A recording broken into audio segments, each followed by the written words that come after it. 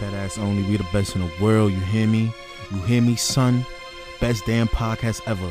Let's get it. That ass only. We don't say no cap. We don't say no cap. This is that ass only pod. 3 P's in a pod. Ja and Josh. Talking music. From hip hop to R&B. Not NBA 2. That NFL 2. Now y'all looking for opinions? We giving it. That ass.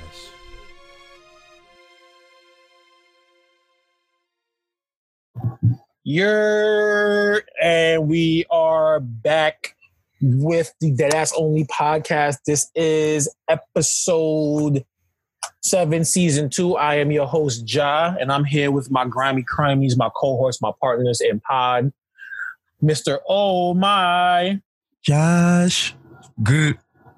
And the tagless one, the always agitated, the always on the move, Mr. Ant. What it do, y'all? You know, my intro wasn't as cool as Josh's, but it's all right. You gotta get a song, man. You know what I'm saying? Josh made that. You know what I'm saying? Oh My Josh is a brand. Yeah, you're right. You're right. Oh My Josh is a brand. Follow him on Twitter. It's a lifestyle, people. It is. Yeah, it's a lifestyle. You live like this. The Oh My Josh lifestyle. What do you need to be a part of it, Josh? You gotta hate women. You gotta hate women rappers. Whoa. And what else, Josh? Talking shit. Not talk. You gotta say the WNBA players are good, but I get why no one watches. Listen. I don't know what this thing is. That was actually me who said that one, but yeah, Josh. See, that's why I'm strong. You know, if it wasn't for women, you know, I wouldn't be where I'm at in my life. Shout out in the world. That's a fact because my father ain't shit. You sound Jesus Christ, a bastard. You know me? You sound like one of those guys who got to do like a domestic violence ad. Like you were just saying like shit that you think other people want to hear. Nah, they want to hear it because this is my story. This is my story. You feel me? This is my career. Happy Labor Day, y'all. Word, y'all. I hope y'all on the Parkway Pelton Waste. Yeah, I was just, you know, Juve last night. You know, I was going crazy. Grinding up. I hope you were grinding up on a tree with a thick Trinidadian woman. With my girl. Well, no. then, you was at Juve? No. I was about to say. Don't do that. It's too dangerous, bro. It's too dangerous out here, bro. This is not a news podcast, but 6 people were shot last night on No Shit in Montgomery. So yes, Juve is. Juve's dead, bro. I don't do none of that. Labor Day, none of that.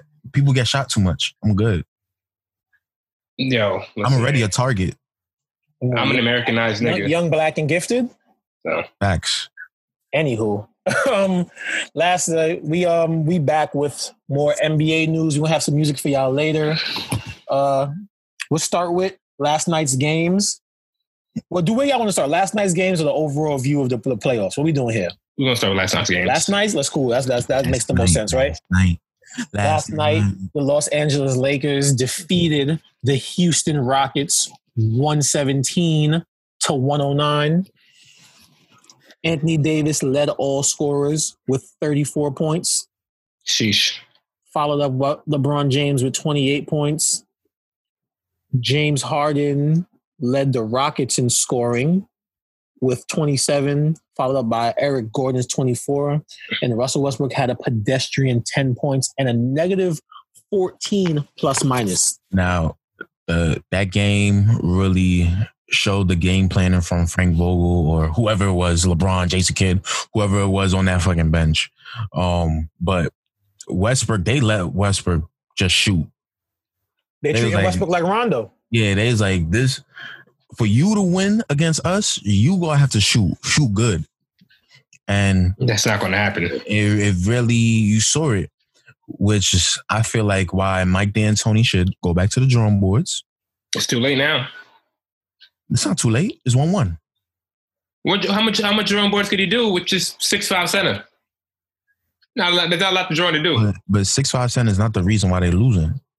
Listen, fam, I think AD gonna keep heating up, and this is all expected from Russell Westbrook, though. They gotta put Robert Covington on that man. I'm sorry. Yeah, Rocco was he on the all defensive team last year? First team? Nah, I don't know. He might have been first team, second team, nonetheless. Ja Rizzo? All NBA defender Robert Covington. I'm looking it up right now. Oh, well, put it like this: he is the defender who is most. Who no one on the Lakers, no one on the Rockets can stop Anthony Davis, but I would like to give him the shot before tiny PJ. PJ Tucker's great. You know what I'm saying? We can't take anything away from PJ Tucker, but let's be real. You're tiny. Yeah, and I feel like probably Robert Covington, I didn't really pay attention.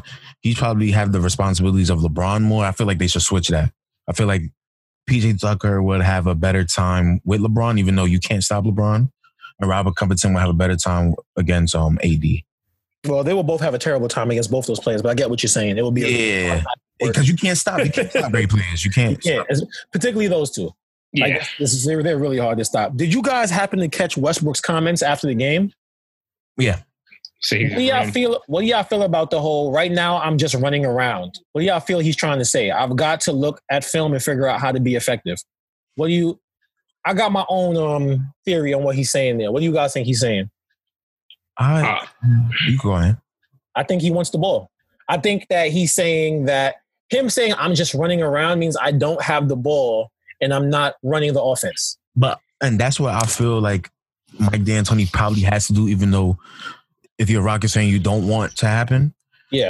You're going to have to have Westbrook be the ball handler, the primary ball handler, and James Harden the one who, because that's the best way they could win.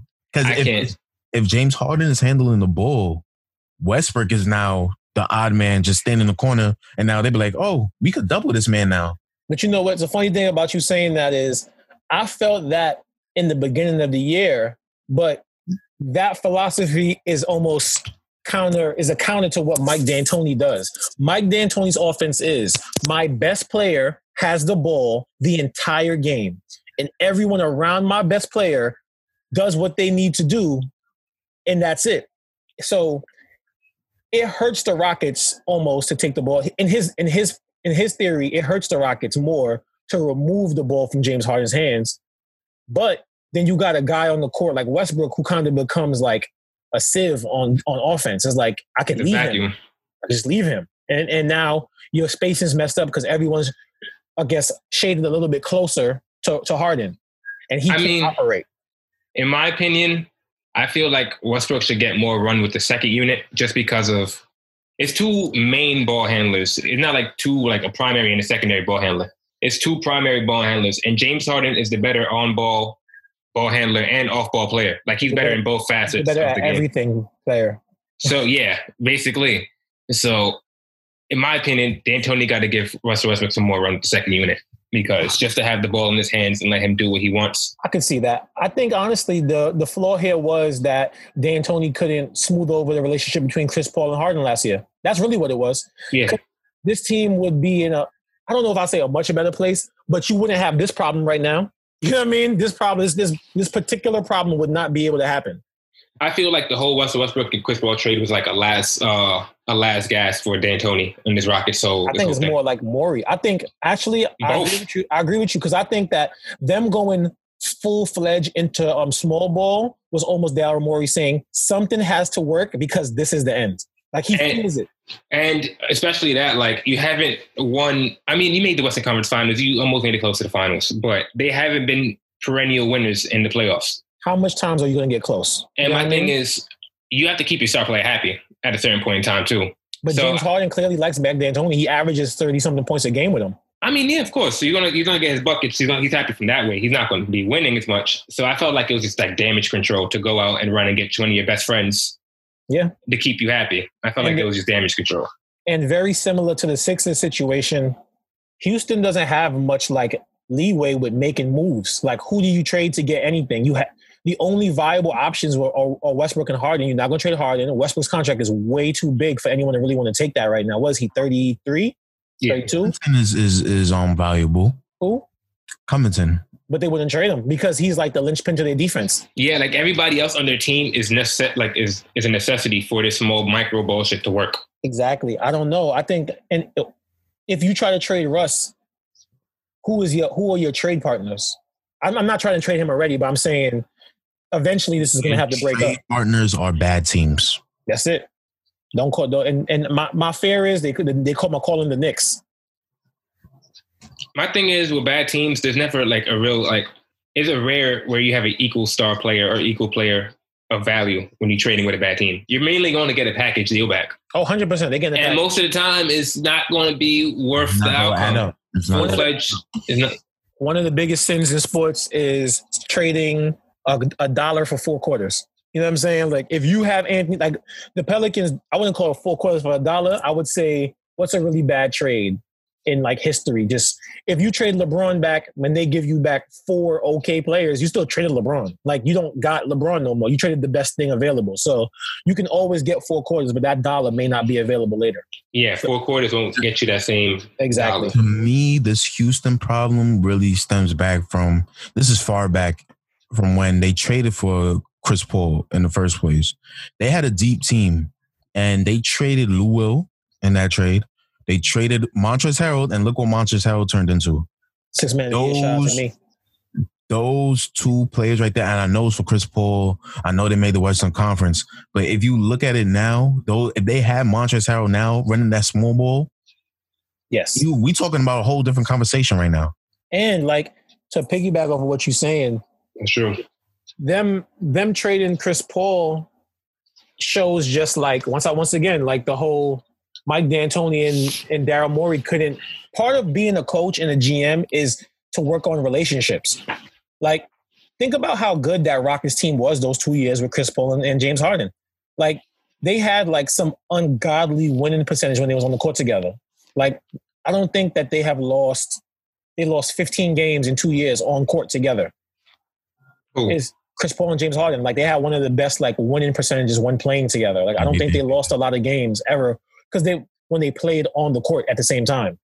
So you're going to give up basketball success because these 2 guys can't get along. Like, at some point you got to step, like, and after 2 years, mind you, they were only losing to the Warriors. It wasn't like they were losing to some bum team. But I think what happened was when Steph killed them in that game 6, when he came back and just 0 points. Yeah, that was the end of it. They kind of realized this ship has sailed.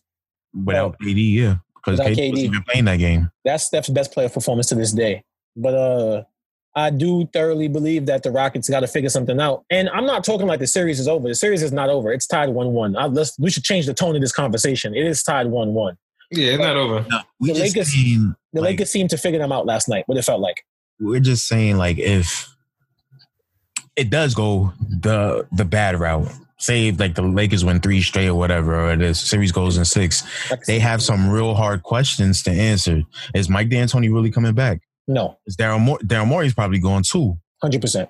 And they probably having a fire sale on this roster. Because how do you realistically, as the owner, go like, let's try to run this back again? You're right. Because if you fire your GM and your coach, wouldn't you want your GM to have a roster to build? But you're not going to rebuild with James Harden. James Harden will not hear nothing about a rebuild. No, but that's the thing. And I feel like that's why I feel like they're going to trade like role players around them to try to, just fix it up a little bit. So you're going to see probably Eric Gordon going or... Yeah, he's a trade asset, but he might be their second best player right now. And honestly. Maybe even they might touch even Covington or PJ Tucker. One of them have to be touched for them to fix something up in this roster. Yeah. It's all about what's available. I'll take Robert Covington. I think any team in the NBA would take Robert Covington. He's one of those guys. He could fit into any roster pretty easily. I'll take PJ Tucker too. Swing him. Another guy. Corner 3 specialist. Most important shot in the league right now. I'm going to just go on a limb and say the Rockets timeline don't got that much time left. I know it's still 1-1. They can still win. But there's not many years behind this Russell Westbrook and this is looking really bad because now you got the Warriors coming back next year. Yep. You got teams that's rising like the Mavericks and maybe even the Suns, maybe even Memphis or the Pelicans. Yeah, you got guaranteed there's 2 playoff spots that was available this year that's not going to be available next year. Yeah, and then you got Portland that barely made it, and then you still got the LA teams. It's too much. It's too much going on. So I'll say this about Portland too. Portland is also in that group of teams that like are a year away from blowing it up. They have to blow that up eventually. If there's like I'm a softcore, I guess, Blazers fan, right? But they how much time can you run into the how many times can you run into the wall with the two with that backcourt? Yeah. TJ got to get traded eventually. You got to start blowing that up. Yeah, I feel like those are like one of the two teams that have like they overstayed their welcome with the backcourt. They have. I mean, Harden and Westbrook just got there, but I've always rocked with Westbrook, but he never adapted a jump shot since like 2009. That whole Houston situation is tired. The whole thing. When did Dame send them home that time? With the game when it was like 2012, 11? 13. They've been on that trajectory for 7 years. You know what I mean? 7 years. That's 7 years now. Yeah, almost getting over. How? That's 2 contracts for D'Antoni. Yeah. You know what I mean? I'm not giving this guy another. You're not getting another contract. Like the first time it was just James Harden. Cool. Like they had Dwight, they had people like, but it was mainly him just getting traded there. Cool. Upside. During their prime with the Chris Paul and the rest of the teams, it was collapses. Yeah. It was collapses. It was collapses and bad playoff showings. I thoroughly believe that the year they lost to the Warriors when KD was hurt, that should have been the year they blew it all up. That should have been the year that D'Antoni was gone and Morey was gone. And if you trade in CP3, you trade him for pieces, not one big piece. You bring back depth. I'm not going to lie. OKC came up with that trade. Yeah, they won. They won that trade like in spades. They got everything they needed. Yeah, like ridiculously, like the amount of draft picks they got from that trade. That's what's going to hurt Houston now because they can't rebuild. How? They got a lot of picks from the Chris Paul trade. I thought they got from the Paul George trade. There you go. You're right. Yeah. I forgot they was going crazy that last offseason. OKC, they front office that guy. What's his name again? The dude in their front office. Anyways, he needs a statue out there because he drafted KD, Westbrook. Sam Presti drafts KD, Westbrook. I can't agree with that. Sam Presti also cost them an insanely great dynasty. I wouldn't say Sam Presti cost them that. I would say their cheap team owners cost them that because they did not want to go over the luxury tax. I'm pretty sure Sam Presti wanted to keep James Harden. Yeah, but the trade, hindsight 2020. Hindsight is 2020, but I always say GM's not usually frugal people. It's not their money they spending. You know what I mean? It's the owner who usually says, nah, I'm not going to that. I'm not going there. Ibaka was supposed to want to go. Yeah, exactly. That's what should have happened. But that's back before basketball was the way it is now, almost. It's like you needed a rim protected big man. You needed that kind of symmetry on the court. But listen, man, that guy drafted, we know his draft history, KD, Westbrook, Harden. Then you even got the smaller picks like Steven Adams and the Jeff Greens of the world and Serge Ibaka. He makes great picks. He fucks it all up. Fumbled the bag, heavy, Sam Presti. And he fixed it. He fixed it in under 4 years, too. Oh, yeah, he definitely set himself back up for like, all right, we're not going to be shitty. Mm-hmm. He fixed it about, 5 years? It's been 5 years since KD left there? 5 years since KD left. Okay, so 4. 1 since Russell left. Yeah, you see what I'm saying? So 5 years since KD left. Took him 5 years to rebuild that whole thing. That's not bad when you lose those kind of pieces. Because Harden was the first chip to fall. He was the first chip to fall of like the big 3+1 in Ibaka. Mm-hmm. So, yeah, he recovered. I would say that. Yeah, but a lot of GMs don't recover for that. Look at Philly. I would say we missed out on great we still got great basketball, but I would have loved to see the OKC, like Warriors, Western Conference, like duel. OKC versus the Cavs. Yeah. They could have been the dynasty out west to keep going to the finals or dueling with the Warriors every year for the final spot. And it didn't happen. So I understand not winning, but I'm just saying in terms of GMs, that's an impressive feat. Yeah. To be able to do what they did. Daryl Morey need to take notes. Yeah. Well, the thing about Daryl Morey is he's not a bad GM. I just think that his thought process is a little flawed. He's very much into like, we're going to move this, we're going to move that, we're going to move this, we're going to move that. You got to forget it. NBA not rocking with Daryl Morey anyway. Oh, that's why I say he getting fired. He getting fired not for basketball reasons. That China shit has not gone away. They did not forget, like they lost bread off that China shit. Not go away. I guarantee you, there's owners who are very upset with Daryl Morey. When you know it's real when LeBron has to apologize on behalf of another GM. This is a fact. The NBA did not forget about the China situation, and Daryl Morey will be fired. Well, let's move on to another person who may be fired soon, Mike Budenholzer, because the Bucks are on the brink of destruction. Yesterday, Chris Middleton saved the Bucks season and maybe Mike Budenholzer's job by putting on an impressive performance against the Miami Heat. If you watch basketball, you know the Bucks are down. We're down 3-0 as the 1 seed, which was shocking. And halfway through yesterday's game, Giannis was hurt. Missed the entire game. Allegedly, he was hurt before the game, but got hurt in game 3 though. He did. He twisted his ankle. Currently, I'm reading Tim Reynolds, just a writer. I don't know what he works for. Giannis is with the Bucks today. Has been getting treatment and is walking with a hint of a limp. That suggests he sprained his ankle twice in the last 4 days. In other words, things are as one would expect them to be. Pardon me for my public school education and stuttering over reading. But yeah. So if I'm assuming Giannis plays the next game, but we should give more respect to what Chris Middleton did yesterday.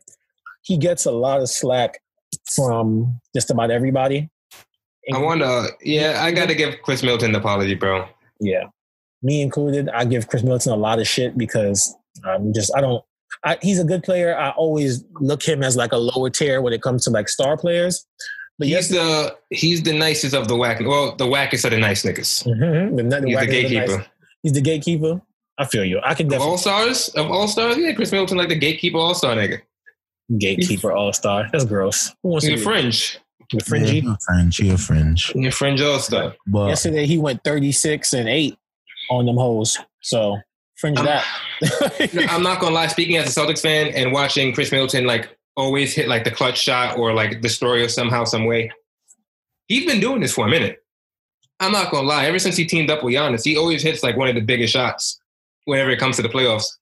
But he's definitely showed growth in his game with his like his playmaking and his like shot creation. He used to just be catch and shoot and pretty much like one dribble pull-ups. Now he's like, here's a tween cross real quick. Now I'm gonna pull up left side. He really has really raised his game and saved the Bucks season, which was 100% in jeopardy. Yesterday made me realize I was watching the game, and it made me realize they do need Giannis. But Giannis needs this nigga Chris Middleton just as much. Yes, he needs another playmaker. Yeah, like he absolutely needs it because the ability to create his own shot outside of the arc, that's what they need the most. I don't know what's up with the Bucks 3-point shooting lately though, but it hasn't been like really. They got a bunch of people who's just past their prime in a sense. Shooting threes, like Wesley Matthews is not the same Wesley Matthews from years ago.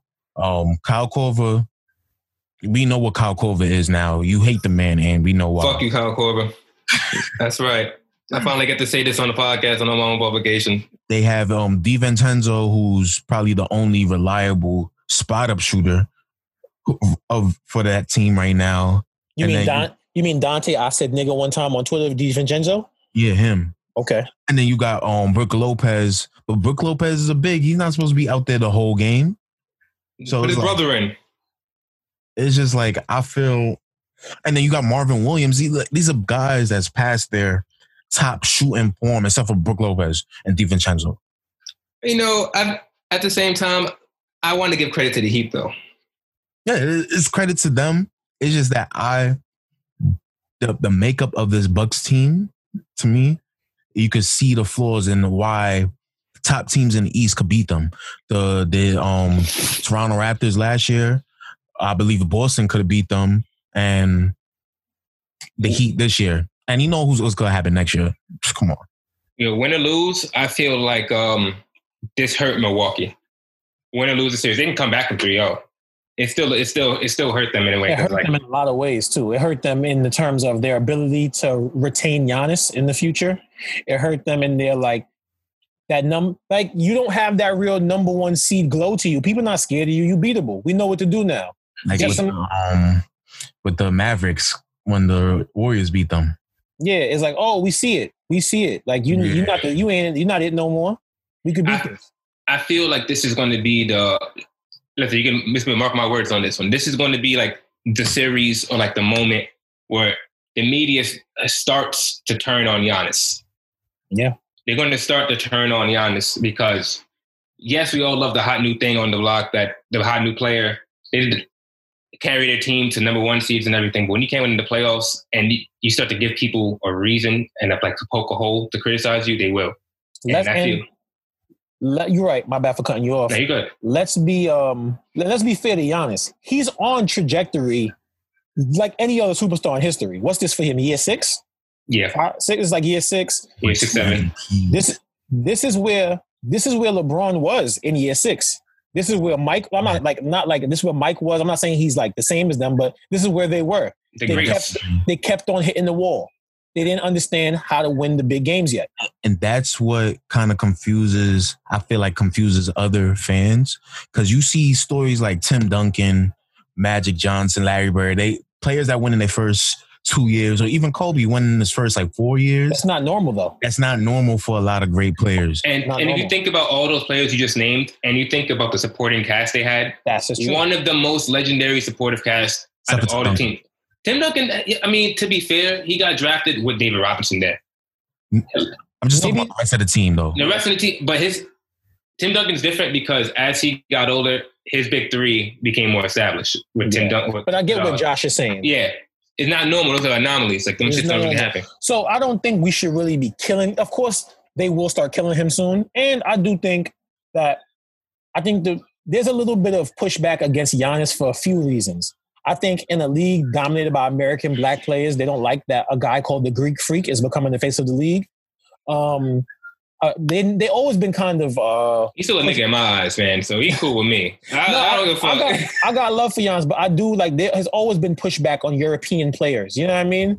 And I think it's a little extra with it when Giannis is actually an African player that goes by a European moniker. So I think there's a little more like, what's up with this guy going on here?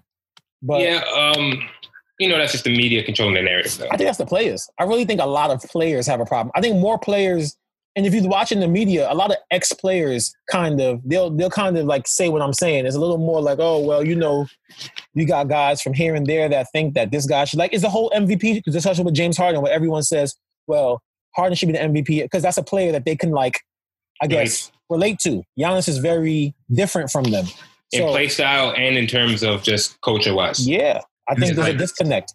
It's kind of the same thing with the Steph pushback. Yes, 100%. Because Steph was raised like with money, while everybody else was kind of like silver spoon, light skinned boy coming down the court and shooting from 40 in your grill. I'll be kind of pissed too. So look at the connection with that.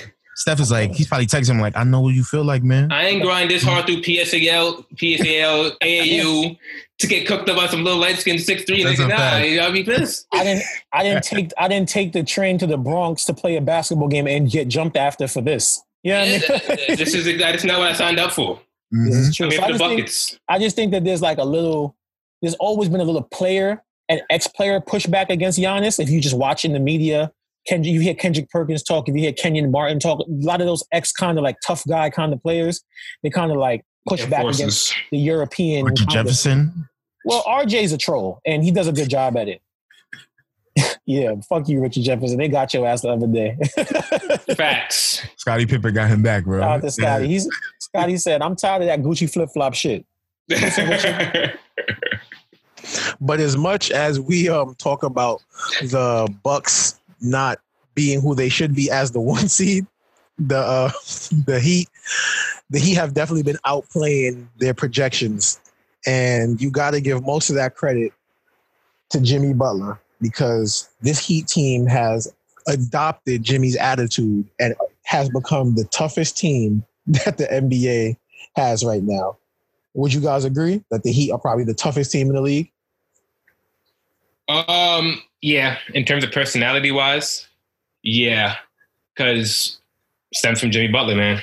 It is. He got these rookies playing, and the vets are equally as tough. Like, I ain't gonna say it's all Jimmy Butler. Like, you got Jay Crowder ain't no slouch. Yep. Iggy ain't no slouch. Yep. Like, you got boys, and you got the vets who are willing to go. Man, they gonna like Tyler Hero here for a young baller. He played with some heart, played with some toughness. Yes. One thing that Miami has shown is you can develop rookies quickly if you do it the right way. They put the right vets around Tyler Hero, Duncan Robinson. Kendrick Nunn really hasn't been himself since the first half of the regular season. But this Dragic, just like they have all these tough like veterans mixed with youth. The team is so malleable. They can play so many different lineups. Like they can literally guard and prepare for anything. That's why I think Boston's biggest test is Miami, because especially now you lost Gordon Hayward, they got more depth than Boston on the perimeter. So if they do end up playing Boston or Toronto, it's just they have something for everything. That's why at this current moment, Miami is my favorite to come out the East. Okay, I understand. You know, for me being the biased Celtic fan that I am, I can't give you the Heat that. I'm actually looking forward to play the Heat over the Bucks. No. So while y'all giving Jimmy Butler the praise that he deserves, gotta give it up to y'all forgetting Eric Spoelstra. Spo, who's coaching circles around Budenholzer right now. I want to say thank you before we touch on Eric Spoelstra. I guess you give a thank you to the whole organization because it's Pat Riley. Miami Mafia. Pat Riley built this whole culture. He built this whole culture set up where Jimmy Butler, who was never viewed as a number one, like a A kind of star, coming in here and flourishing. You feel me? So many other and any other stars who are not an A star can go to another franchise and seamlessly win or get into a playoff run that seamlessly. It's just the culture at the Heat. And if the NBA was Goodfellas, Pat Riley would be Paulie. Absolutely. He's definitely Paulie. He's running shit with an iron fist. He got a bunch of thugs down there, and not in the bad terminology of thugs, just guys that you don't want to fuck with. And the thing about Miami is they keep them with the organization. Udonis Haslem, Alonzo Mourning. If I'm not mistaken, Ronnie Cycli still works for the organization. Like, they keep dudes around. Like that. Juwan Howard for a while. Juwan Howard, yeah. And that goes back to Ant's earlier point about culture. When you build a strong culture and you keep it embedded in the team, you don't lose it. Like Udonis Haslem was like, in personality wise, was just like Jimmy Butler. So it was nothing like to just step into that next kind of person. Like Dwayne Wade was a dog. If you play in Miami, you got to be a dog. That's just what it is. If you're not a dog, you're not cut for there. I listened to Andre Iguodala tell Bill Simmons, I think he said that in Miami, Pat Riley has a rule where like players can't be over 6% body fat. Like that's a rule. Like that's a part of being on a Heat player. There is no bad conditioned Heat players. That's the beauty of it. Like the Nets do when the same you play thing, by to the certain way. standards. Who? Brooklyn Nets. I don't know if it's much about body fat, but all the players play on a strict diet. They have to eat a certain way. They have to legit. They do the same thing in Brooklyn. Yeah. See, but that's what you need for a culture, though. I feel like that's like the main takeaway from this whole thing with the Heat this postseason, just like the importance of an actual competent organization that has direction and knows what they're doing and what they want to do. 100%. I agree with you. Because I'm not going to lie, Jimmy Butler, he's been trying to do this with other organizations that kind of we would thought would have some kind of structure. We tried it in Minnesota. Good, got Cat, Wiggins, and some other young talent there. Yep. He tried it in Philly, Embiid, Simmons, more young talent there. And I know that their whole structure is off, their whole vibe was off as a whole organization. But when you start from scratch and really have an image on what team you want to build, and you got somebody who buys into that as a leader, that should only wear off. Dragic having 6-man quality is damn an all-star. Yep. And honestly, with Jimmy Butler, they finally gave him an organization that matches his personality. It's like, all I want to do is win above all things else. I don't care if I have 8 points. I don't care if I have 40 points. If we look away with the dub, we won. And that's the Heat culture to a T. Everyone's tough. Everyone does their job. It's a job. It's a business. You come to work, and if you don't do your work, then you don't belong here.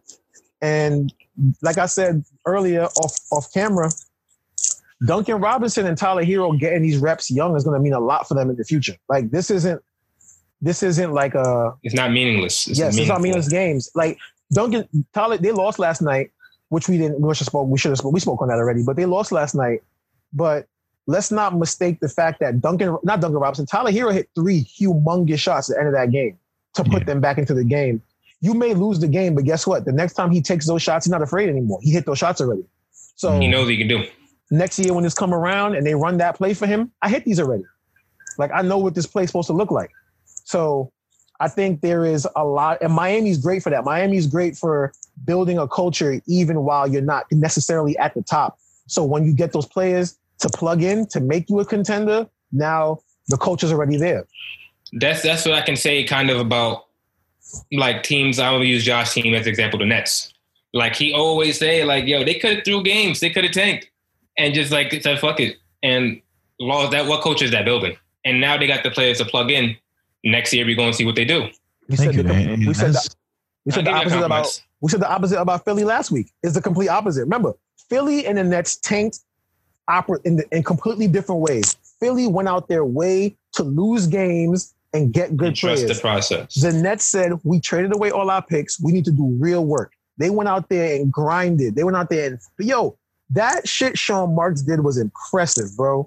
GMs don't do that. He went out there and found a bunch of cast-off players that he saw talent in, built a culture, built up all their value, D'Angelo Russell, and traded them away and built what could be a dynasty. That is extremely impressive. Yeah, GMs don't do that anymore. Shout out Sean Mizzy Marks. Shout out Sean Marks. But we got to shout out. It's Pat Riley, man, the OG of this shit. Yeah. Pat Riley, man, that's the architect right there. That's one of the forefathers of basketball. When it's him on that Mount Rushmore of basketball architects, it is in order.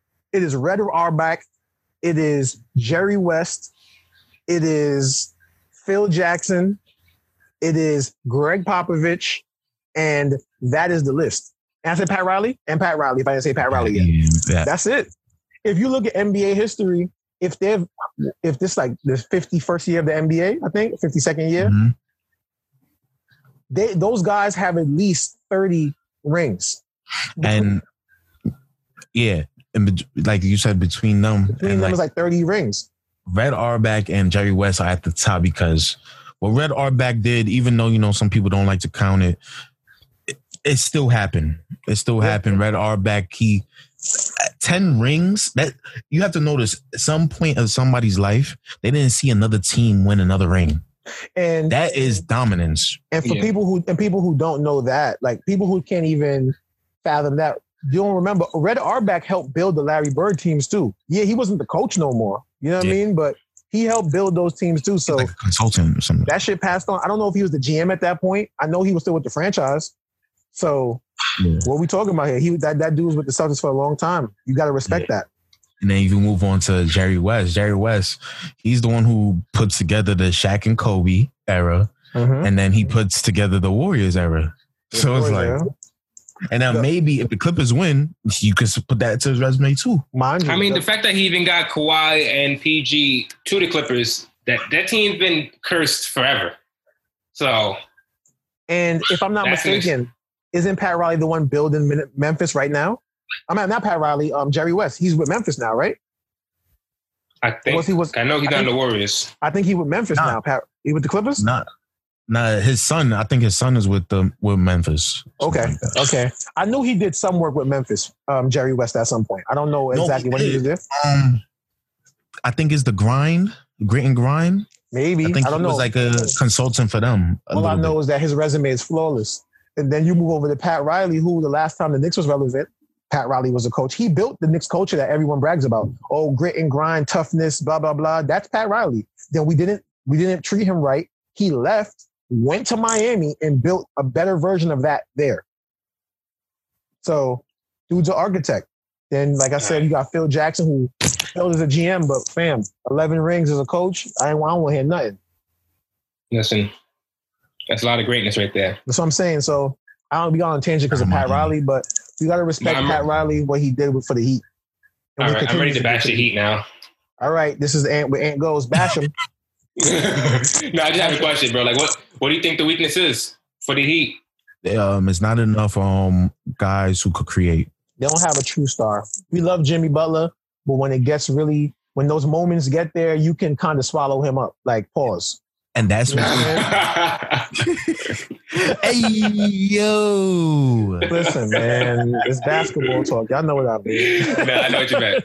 Oh, my God. And I just had you throw a bigger defender at him, you can make his day very difficult. My thing is, like, with Jimmy Butler, he can't be the number one option because when you have teams, especially next year, like I told y'all off camera, you got teams like Boston's going to get better. Tatum and Jaylen Brown, they're going to be, that's Boston's future right there. They're going to get better.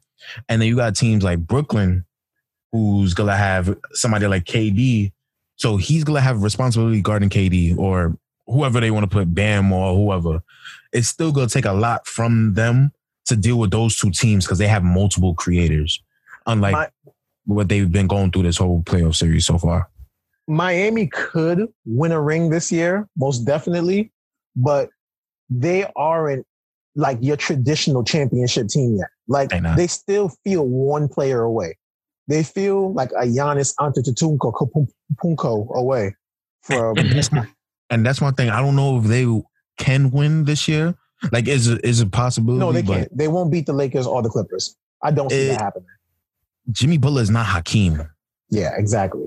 You feel, like that's why I feel like it's not going to happen. He's not Hakeem. Like Hakeem was going crazy. Like I think honestly, Miami, and we're getting ahead of ourselves because we still only in the second round of the postseason. If Miami was to end up going against picking the Lakers or the Clippers, I would say they have a bad chance against the Lakers. And the Clippers are too deep. Like Miami's whole thing is we're deep. Clippers are deeper and better. Like straight up and down. That would be the varsity version playing the JV version. They would just dog them. Like at every position, we got somebody to throw at them guys you got out there. Any lineup you could play, we could play. So let's do this. And so that's why I think Miami is still a player away. But what Pat Riley and the Heat are doing right now is so impressive that it's kind of hard for me to take anything away from them. This team is it could be a final contender, but they still feel a player away. But you have to just give love to what they've built. Besides Giannis, who would be the player you add next to Jimmy Butler?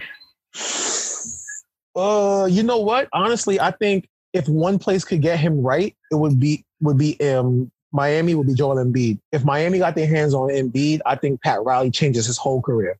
I think him going from Philly to Miami in terms of culture would be the best thing that ever happened to him. They would make sure he got in shape and we would see the Joel Embiid that everyone thought was there 2 years ago. Mm-hmm. Like, oh, this is the guy we saw dominate playoff series and things like that. I think so. Joel Embiid would be my guy if it wasn't Giannis. Okay. What about you, Josh? The best place? I mean, what player? Which player do you think fits them? That might be coming available? That might be coming available. It's tough because I will have to say Bradley Beal. You think so? That's another player that could put the ball on the floor and can complement Jimmy Butler in a way. So now you have two elite guys that could put the ball on the floor.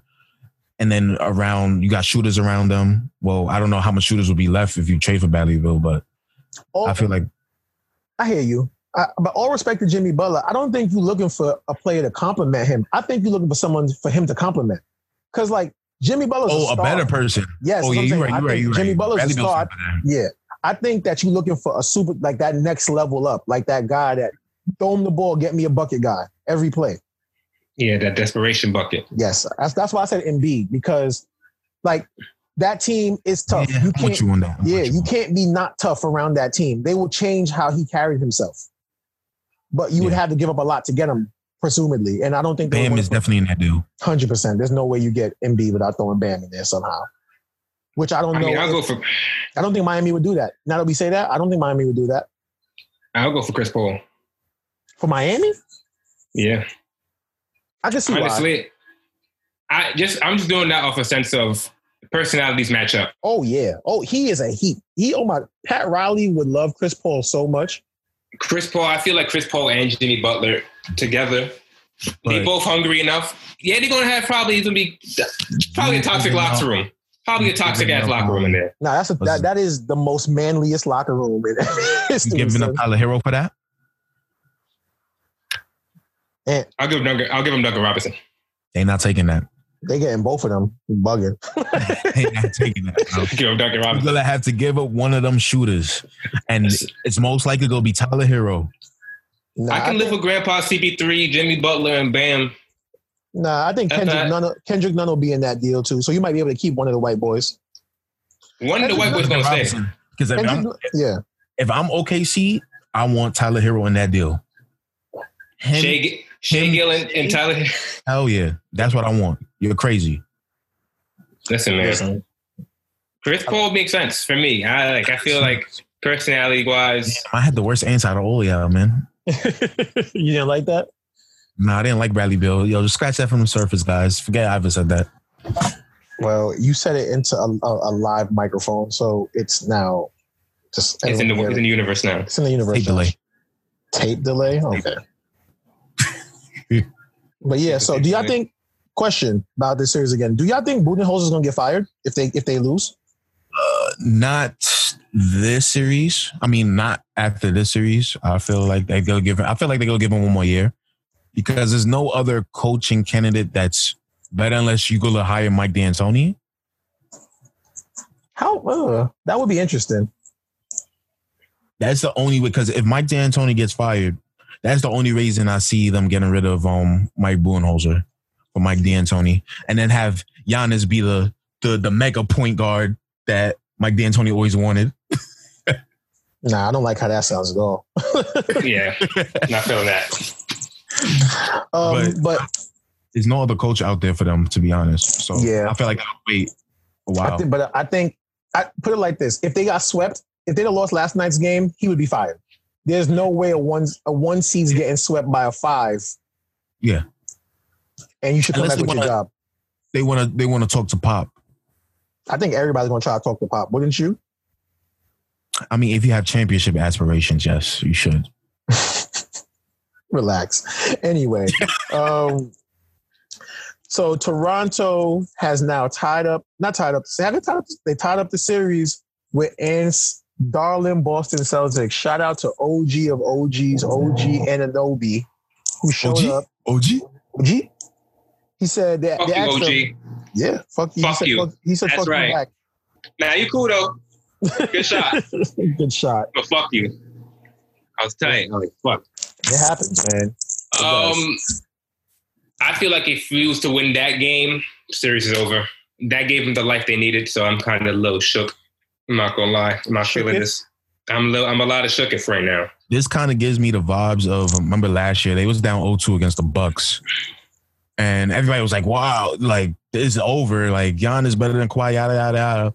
But now I feel like Ant said, it gave them life again. You see the championship team in them. Because at that point, when your back's against the wall to go down 3-0, nobody has, I think, come back from 3-0 in the playoffs. Nobody has. 139, 0 and 139. All right. See, look at that. When you have your back against the wall from basically elimination like that, and that last, whatever that sign of hope is, that last shot by OG, that's something from God, bro. So. Just like the Kawhi shot. Yeah. Because the longer this series goes, the more we need Gordon Hayward. And we just don't have the depth against Toronto to counteract that. Like, I'm not a fan of Wanamaker. I'm not a fan. Yeah, I'm not a fan. I don't like the Celtics bench that they got. Like, can I name? Y'all have to play Robert Williams more. Why is Enes Kanter? This is the reason why Billy Donovan, I know any basketball fan on Twitter have seen it, when Billy Donovan was like, we can't play Kanter in the playoffs. This is why. Every time he's on the floor, they add a disadvantage.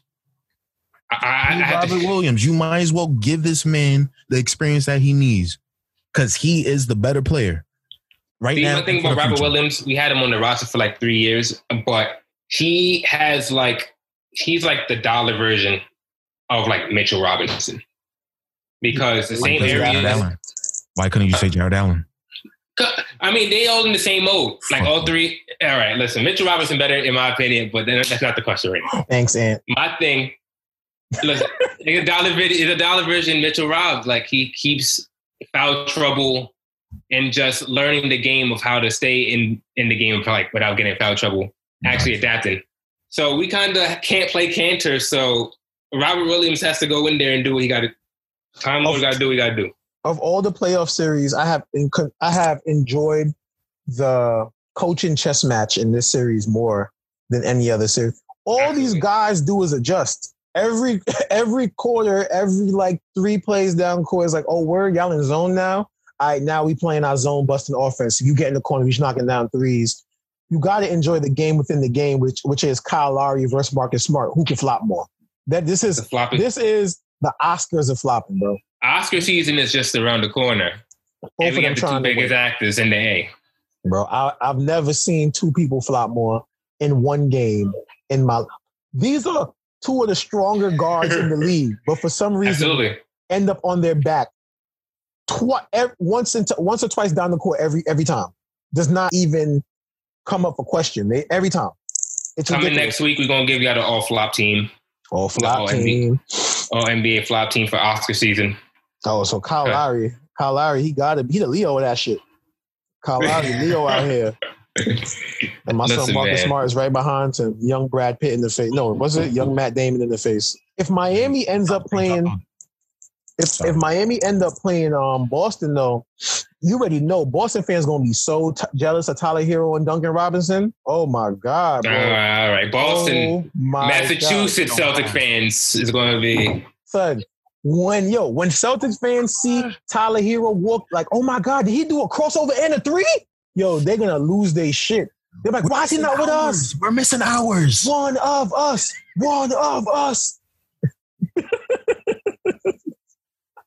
I mean, I do rock with Tyler Hero though. He's pretty cool. I'll take him with the Celtics.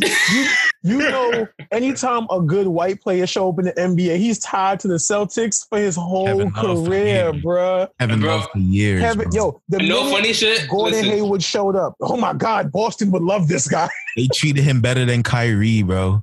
Kyrie won a chip. Man, fuck Kyrie. Kyrie won a chip. No, I'm just saying, at the time, Kyrie won a chip. Hayward, I got to put my Uncle Ruckus hat on right quick. At best, was like a 5th seed in the West. And it's like, oh my God, the next coming. Yo, if Tommy Heinsohn sees Duncan Robinson hit a 3, he might come on camera, bro. This nigga, holy moly! Oh my God, he reminds me of Larry Bird, guys. He pulls up like Larry from 3. Holy moly! Did you see that guy? Oh my God, bro. My favorite team really racist as fuck. Really racist, bro. I'm disgusted. So nasty. To be fair, they got the first black coach. Yeah. Yeah, I know. I'm just trying to find something, bro. Chill. They were also the last NBA city to end segregation, but hey, whatever. You gotta take the good with the bad. Hey. I take the good with the bad. You're right. Yeah, take the good with the bad. Oh my God. I can't imagine Tommy Heinsohn seeing Duncan Robinson and Tyler Hero walking to the gym, bro. That dude will fall all over himself. And if we're gonna keep it really a stack, they're gonna fuck with Duncan Robinson more than Tyler Hero. Oh yeah, because Tyler Hero a little too black for them. He's a little too black for them. Yeah, a little too black. Like, ooh, I don't like that. I don't like this one. No, but they go like, wow, is that John Havlicek? They're like, that jersey? I think that Hero guy, listen to that hippity hop. He said his favorite artist, Little Baby. He was like, I don't know what a Warner is, but Duncan Robinson looked like he got mad Beatles in his iPod. Like I feel like he just carries around an encyclopedia.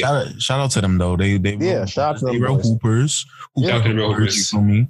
I feel like Pat Riley got like a patch behind the Miami Stadium that says "Rookies Growing" that he waters, and like you just see like head sprout like Duncan Robinson. And most of them are undrafted. Duncan Robinson is the better version of Jason Capono. No, Duncan Robinson is what we always wanted Steve Novak to be. That's what happened. What's Duncan Robinson? Double check. He will never reach that height, though. He will never reach that. Stop. Can't fuck with a discount double check. Stop playing with Steve Novak, bro. I ain't gonna lie, bro. If you could have a good cup of tea with the Knicks, your name will ring off forever, bro. Steve Novak's name still means something in this city, bro. That's the fact, bro. Had one skill set, barely, and he had a fucking celebration. You fuck with him. He was lethal with it, though. He was He fuck with Steve Novak. He was shooting almost 50% from 3 1 year. His shit was wet. That's scary, bro. Yo, I just because we all live in New York, bro, so like the Knicks and Nets media is always so prominent, but the Knicks always got a couple players that just be so ass, but we just fuck with them. Bruh, like I still rock with Pablo Prigioni. I don't know what Prigioni doing. Don't forget about Pablo. What was it? We had another little tiny ass guard that we just loved for not even. Remember when we liked Landry Fields? Remember when Landry Fields was a thing? He was cool. Calm. What about Copeland? Remember Copeland? Oh, Chris Copeland. IGB. Oh man, Chris Copeland was another one. How did we get on the Knicks, man? I don't know. We always do this. We definitely got fans that's tired of us talking about our teams. Like, shut the fuck up. They're not even playing. We definitely talk about the Knicks way more than any other team on here. I don't agree with that at all. You literally bring up the Nets every episode. There has not been one episode where you have not. You bring up the Nets because we are headlines. Don't fucking lie to yourself.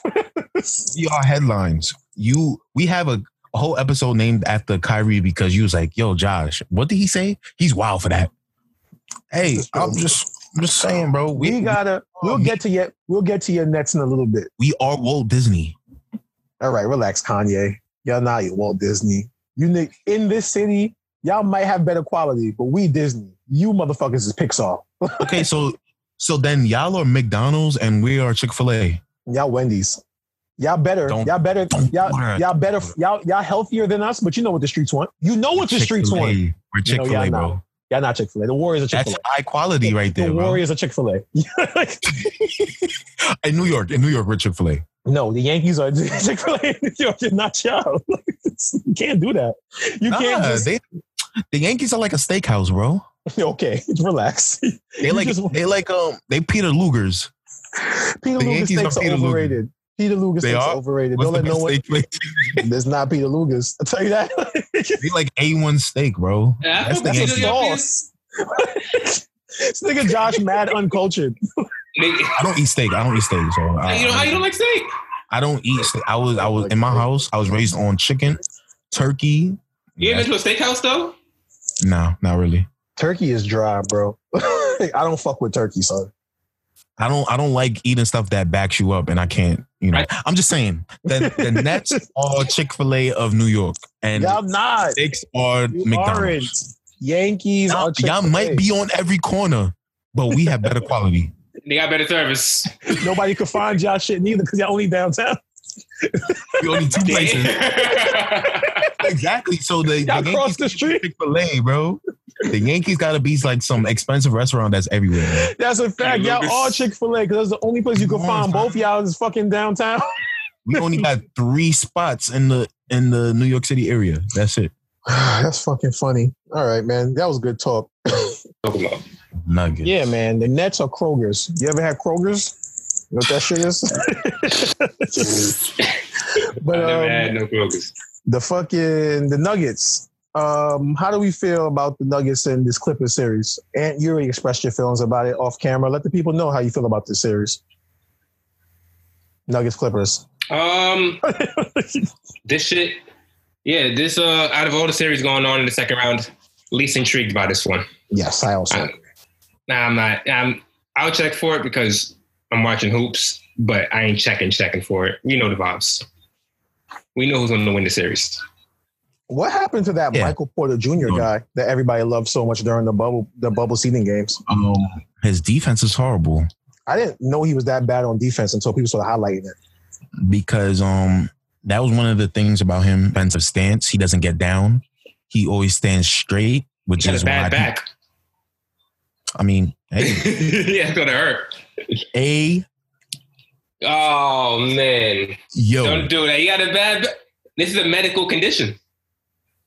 Nonetheless, the Nuggets. The Nuggets, right? They're not gonna win the series.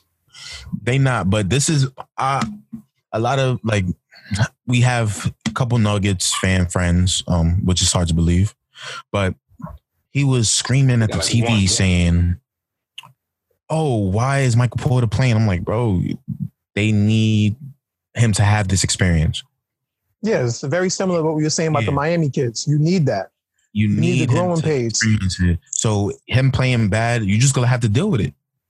Every player got to go through it. Yeah. So and that's the one thing about the Nuggets. They have a lot of injuries. Will Barton, another important part of their team, is not with them. Gary Harris just came back from injury, so we don't know how he really is feeling. It's just a lot of components for the Nuggets, and they just not ready yet. They just have to continue to go through this. They one of those weak, strong top teams. Yeah, they're a great regular season team who isn't built for postseason success yet. They're gonna every year they will win 50 to even 60 games some years, and then they're gonna play a team that's like they might be ranked over Dallas for the next 5-10 years, and I don't think they'll ever be favored against Dallas in the series. Yeah, people will pick Dallas because of Luka. It's just what it is. Like Jamal Murray is a star, but we see his flaws. Jokic isn't your traditional star. You don't really throw the ball down to him to get a bucket and things like that. He could do it. He just that's just not him. Yeah, something about it just throws the offense off. When you see him going for a bucket like a post up, it just looks gross. Like this is not how y'all supposed to play. Yeah, but it works. Like he had that weird ass scoop shot the other day. You know, he won hook that high ass hook shot, bro. Yeah, that shit was weird. I don't know what that shit is, but it went in. It definitely went in. If I'm being honest, I don't have too much to say about this series because I don't feel like they gave us a lot to talk about.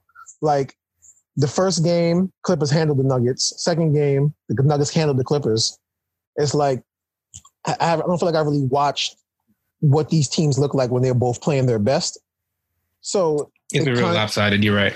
Yeah, it kind of just seems like the Clippers are the better team. Kawhi had a bad game last week, and this series could be over in 5. Honestly. Any potential for an update? Upset? Upset? I don't think so. Unless Kawhi get hurt, I don't see it. I don't see any chance of them upsetting the Clippers. This is helpful for PG because PG doesn't have to show up this series if he wanted to. For PG, this is a filler. Get your confidence back. Yep. This is a filler episode. It doesn't matter. Get right. That's right. This is Naruto in between the tuning exams. Yeah. Ain't that really happening? Experimenting on right now, bro. These are episodes for character development. Best believe it's a fact.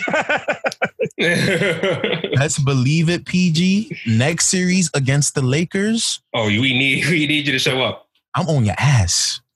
Pause. I personally think that, and this is just us like skipping ahead, and then we can move on to something else because there's not much to talk about here. I think that in a postseason, Anthony Davis is the X factor, but I think Kawhi and Paul George are going to they're going to show LeBron's age in that next between throwing Kawhi, Paul George, and Marcus Morris at LeBron for a series. If his age is ever going to show, it's going to be in that series. He's been showing his age kind of throughout the postseason so far. Yeah, I feel like this is the first LeBron that is kind of like, oh wow, he's actually getting old. Yeah, we see it. So I think him going still against hooping. Balling, but in different ways. There's a lot. He's out thinking people a lot more. He's always been a thinker, but the physicality is still there, but not all the time. And I think Kawhi is one of those guys who gets up to play LeBron. He does. He's like, I can't wait to kill this motherfucker. LeBron is starting to do rim grazers now, man. Nobody's noticing it. We came a long way from those Heatles days. I just want to say. Yeah, it's been a long time since those Heatles songs, bro. And it's like, fuck. That was a long time ago, man. It was 8 years ago, 9 years ago at this point. God damn. Think about it. LeBron was in Miami a decade ago and he's still balling top tier. Gotta respect. And he was damn near a decade in when he signed it. Yes, he was. You know what I'm saying? So you're like, you gotta respect that. Shout out to the king, man. But this series, I'm not enjoying it. So I don't want to talk about it no more unless y'all got anything else to say about it. Pat Bev got ejected. Pat Bev should be ejected from life. He should be ejected from having to be on our TVs anymore. And that's that Black Air Force activity. Yeah, he's a walking pair of Black Air Forces.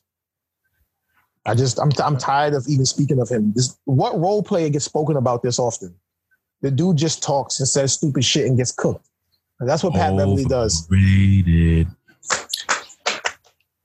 I mean, like every great, to use a wrestling analogy, every great wrestler need a manager. That's what Pat Bev is. He just a mouthpiece. He just going around talking shit. old Paul Heyman in the face. He Paul Heyman and Kawhi's Kane or Undertaker. Kawhi. Okay, first. Yeah, Kawhi will be the Undertaker. You don't say shit. But Paul Heyman is the GOAT, and I'm not going to disrespect Paul Heyman as a manager that way. But nonetheless, we're not getting into your wrestling break. Yeah, we're not. We're about to talk about Josh and his Steve Nash. Yes, Nets pickup. It's finally time to talk about this. The signing that Twitterverse overreacted to. Stephen A. said we need to call human resources, and now we're here. Before Josh gives his explanation, I want everybody to know this man was going sick in the group chats. Yes, he was. When this signing happened. He was. Just to build context, this man was going crazy. He overreacted. He left the chat. Yeah. And he came back. So, Josh, the floor is yours. Okay, I didn't leave the chat because of that, though. Doesn't matter. You know the real reason I left the chat. Let me spin it the way I want. That's just how it works. Word, Josh, she didn't want to take the plan B? What? Maggie? What's going on? Rest of pleasure with the Steve Nash thing. Let's not get all political on here, bro. But Steve Nash on the Nets took the world by storm a couple of days ago. I needed some time to steam off because I was a little heated. My first reactions were when they was hiring Steve Nash. How is this going to get us to the championship before Giannis joins the Warriors and the whole, the whole 3P is going on again? But I just time to think. I had time to think, and I guess it's not as bad. But I still have questions.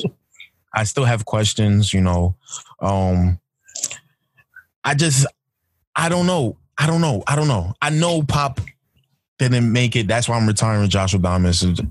Pop didn't make it to Brooklyn, Josh Adamas 2020 to 2020. Yeah, I heard Josh Adamas got locked up for fraud. Damn. Yeah, I don't know what's on. That nigga off the streets. He hasn't talked to me in a minute, so I don't know what's up with him. But Steve Nash. Okay, here's the pros of Steve Nash. He came from the Warriors, had a little consultant job there, especially when the Warriors were dominant. He learned under Steve Kerr. He has a close relationship with KD. Kyrie will respect him because you can't if you're Kyrie say, I'm not listening to you, to a 2-time MVP. Kyrie's a tough cookie. He's been a part of 2 of the best offensives in history, from the Suns, 7 seconds or less, to the Warriors. So you could combine that. Three. He was with the Mavs. That Mavs offense is a top 10 offense all the time. So then it's like, that's the pros for me. The cons is he never coached before. What's his rotations going to be like? You feel me? Like, the what's he going to do? Coaching job stuff. Does he have the right personality to talk to KD like as a coach, not a friend? And Kyrie, like, what is he gonna do for defensive matchups? I don't know. That's my questions with him. But like Ja and Ann said, I have to learn to get rid of my PTSD for the Nets and trust Sean Marks more. Y'all not the same franchise y'all been, bro. Yeah. I've been reminded of that. I just went black when I saw Steve Nash as head coach. I strongly believe that with the infrastructure that Sean Marks built, with the way we just spoke about the culture they built in, like, they built a culture out there. Steve Nash is just there to bring his best attributes to that culture. Y'all haven't been bad in years. I don't see y'all becoming worse. And I honestly think that sometimes with a fresh team, you need a fresh face. Like, the Warriors were good under Mark Jackson, became great under Steve Kerr. The Lakers were good under whatever bum-ass coaches there before Phil Jackson. Got these teams. This happens throughout NBA history where a team is almost ready built for a championship. Yeah, we don't know if Steve Nash is the guy, but we do know that his thought process has never been applied to a team. So if they come out here with an innovative offense that no one saw, kind of like the Warriors did when they had Steph and Clay and they added Steve Kerr and the whole Draymond situation, it can be something that the league is taking a storm by. And Steve Nash has been on great offenses. He knows how to run one. He knows Kevin Durant could be he could see him and Kyrie, Kevin Durant and Kyrie, like him and Dirk, because I did hear he tried to bring Dirk on as assistant coach when he came on. So he clearly already, he clearly has a vision for what that two-man game should look like. And then you plug in Caris LeVert and Spencer Dinwiddie and all the pieces they have around them. I don't see how that fails unless Steve Nash is a complete idiot. I don't think a team as well vetted as the Nets would have let him come in there if he didn't at least impress them in the interview and say, like, this is what I have planned, this is what because I know KD and Kyrie do have a lot of pull, but I would hope Sean Marks hasn't let go of the reins that much that they're making blind coaching decisions. And I just... No, but going back on the Sean Marks thing, Sean Marks, well, I was reading a lot of articles because I had to read up to see what's going on, why he was hired. Sean Marks and Steve Nash actually are very close. They played together on the Suns, and they said that him and Sean Marks always been in contact ever since, especially when he was in Brooklyn. So, and then even Steve Nash told Sean Marks when they fired Kenny Atkinson, put me in the search because I want to help like coach this team. So that's what I heard, and we'll see. I don't know. I believe in Steve Nash. I do. I don't know why. Maybe it's because I want to believe in Steve Nash. I like Steve Nash. I believe in Jason Kidd. Yeah, but I would say the difference between Jason Kidd's greatness and Steve Nash's, Jason Kidd changed the Nets by his individual greatness. Steve Nash changed the overall culture and the way the Suns played. You know what I mean? Like, Steve Nash he knows what a great offense is to look like. Jason Kidd knows what a great point guard should look like. You feel me? Steve Nash has been a part of something greater than just himself turning a thing great. So I do, and I can see him bringing part of the Mike D'Antoni 7 seconds or less with him, a part of the Warriors system with him, a part of like a few different teams he played with. Because in all honesty, this is funny and people laugh at it, but every part of NBA offense has a little bit of a triangle in it, whether they want to believe it or not. And I don't know, people say triangle's not viable offense no more, and it's not. It's viable in isolation, and you got two of the best isolation players in the league, and we do know in the postseason, isolation runs dominant. So if you can run the triangle through KD, Kyrie, and Caris LeVert, or KD, there's ways for this to work. They have so many built-in ways to make this work. This could be a full court. This could be a fast break team. This could be a half court team. This could be a team. They got a lot of things they can do with this team. So I think we should give Steve some time just to see what he does. I don't think that he should have been bad. But I get it. It's New York. We bash anything coming out the door. We don't care. We don't have no respect.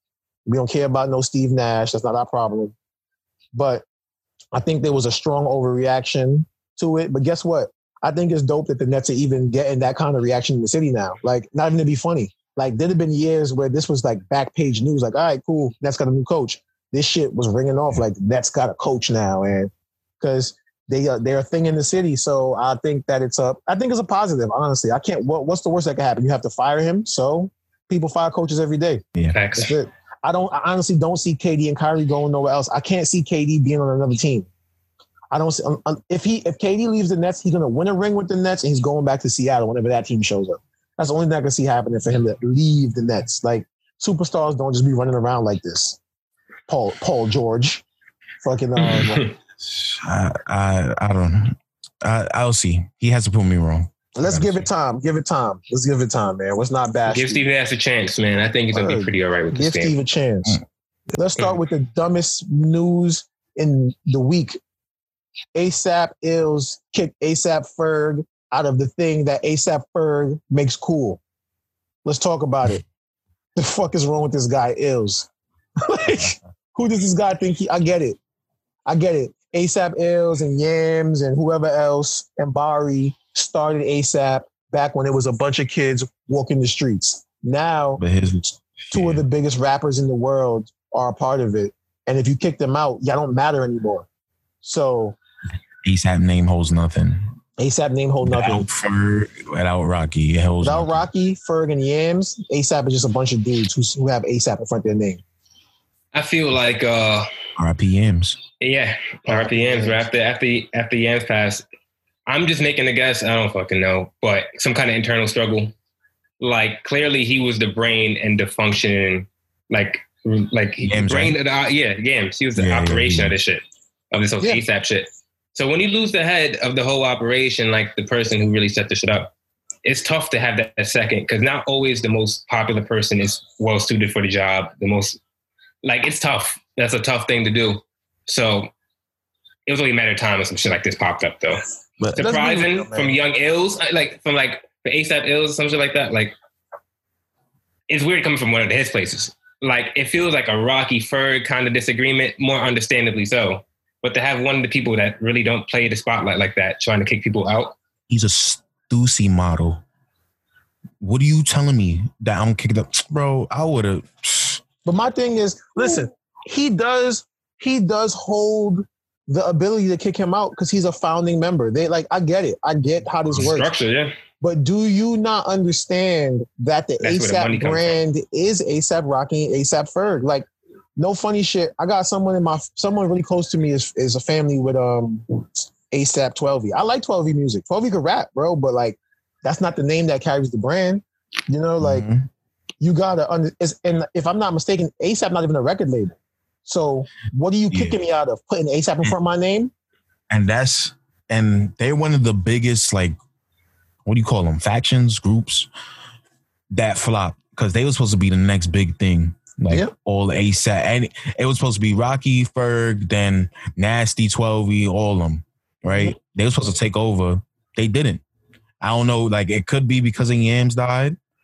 So that's a valuable reason. But you cannot just say, I'm kicking off the second most popular person that helps us eat off this name. You could say it, but it'd be stupid. And like, I still think Rocky is the biggest ASAP member, period. But Ferg is the reason they've been relevant. Like, over the last, like, X amount of years. Rocky is more famous for what he does outside of music. Like, Rocky still makes great music, but Rocky is like every couple of years, like an icon, like a figure now. I don't want to say like he's like a fashion icon, like a New York like culture figure. Ferg makes the music. Like the last few anthems of ASAP came from Ferg. If we being real, like they last few bigger, and they've been years from now. But who else is putting out work for y'all? Because y'all say Playboy Cardi's ASAP. I ain't never seen him holler ASAP once. He does it on their records. You know what I'm saying? Not on his individual stuff. I like Smokey Margella. I like Smokey, but Smokey ain't done nothing with ASAP really yet. He got some cool music, but what are we talking about? Listen, they got a couple people around, you know. It is what it is. Like, they brought up, and you could say easily, like, people like Playboy Cardi, even Uzi, who's been affiliated with ASAP Mob, they've been bigger than their brand and done their own thing. In return, like, to ASAP, like, Ferg has been the one, I say, that had the best balance of keeping your ear and eye on the streets while being mainstream. Because, I mean, he's the second most notable member of ASAP, but at the same time, he's the one that's been pumping out more of the New York City-esque kind of anthems. And Ferg is the one who keeps them tapped in, like you said, with the streets. Like, he worked with the young New York niggas and shit like that. You don't see that from Rocky. Like, Rocky, he's the one that, the way I look at ASAP is like in terms of tiers. Like, ASAP is clearly tier one. Like, he's the guy that does the Hollywood crossovers. Like, he's the one that'll get you with Rihanna and all these other close ass people, high profile people. Ferg, he'll get you features and notoriety as well, but he's tapped into the streets. Like, he's still tapped into what's going on with the younger generation of music. There's shit going on probably in Harlem and shit like that. While the others are like tier 3, maybe Founding Fathers still important, but they're not holding the brand. Ferg live in Harlem still. You know what I'm saying? Ferg still live in Harlem. And my ASAP Rocky really checked out to me after the whole prison. I forgot what country he was in. You was done with him? The Swedish prison incident. Yeah, I feel like after that, like, you're not focused on your music, bro. Yeah, but ASAP been over. I don't think he's over music. He love it. But music was always a thing that he did. You know what I mean? Rocky been big in music. Like, when I first seen ASAP Rocky, I thought he was like some streetwear designer or some shit like that. I didn't know he made music. I just like, yo, this nigga fly. But at the same time, ASAP never been great at promoting their music as well. No. They're not great at anything besides having Rocky and Ferg. That's why this whole conversation is stupid to me. Yeah, you can't kick out Ferg and Rocky, who's really been putting the whole team on your back. But at the same time, being a founding father, I don't know if it's rumors if they be like addicted to like lean and shit like that. I don't know what they do in their off time. But nonetheless, niggas with money probably smoking something, doing chill, whatever. Sounds about right. You can't kick out the top 2 money makers in the group. Well, he didn't kick out Rocky. Before Bari. Yeah, Bari's a rapist. How's he still in ASAP? And I know probably he's probably the third most popular, money-making member of the team because of V-Lone. But, like, come on, bro. I mean, to be fair, he still fucked up the V-Lone bag. He did. He fumbled it. Because Nike. Or he fucked up that Nike V-Lone. Like, he had the deal with Nike set up. And then, but he's still in the group. Whatever. And he said, he's like, oh, I'm not a yes man. So I'm assuming him and Ferg had a disagreement and blah, blah, blah. And you shouldn't be a yes man. But guess what? In business, sometimes you got to circumvent to the needs of your biggest artists.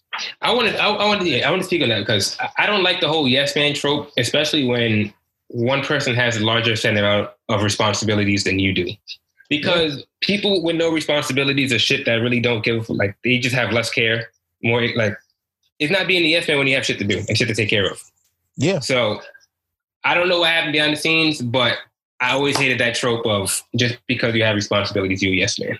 Yeah. And all I know is that if ASAP Ferg is not known as ASAP Ferg no more, he's fine as Ferg, I'm not going to stop listening to the music. It's not going to change anything.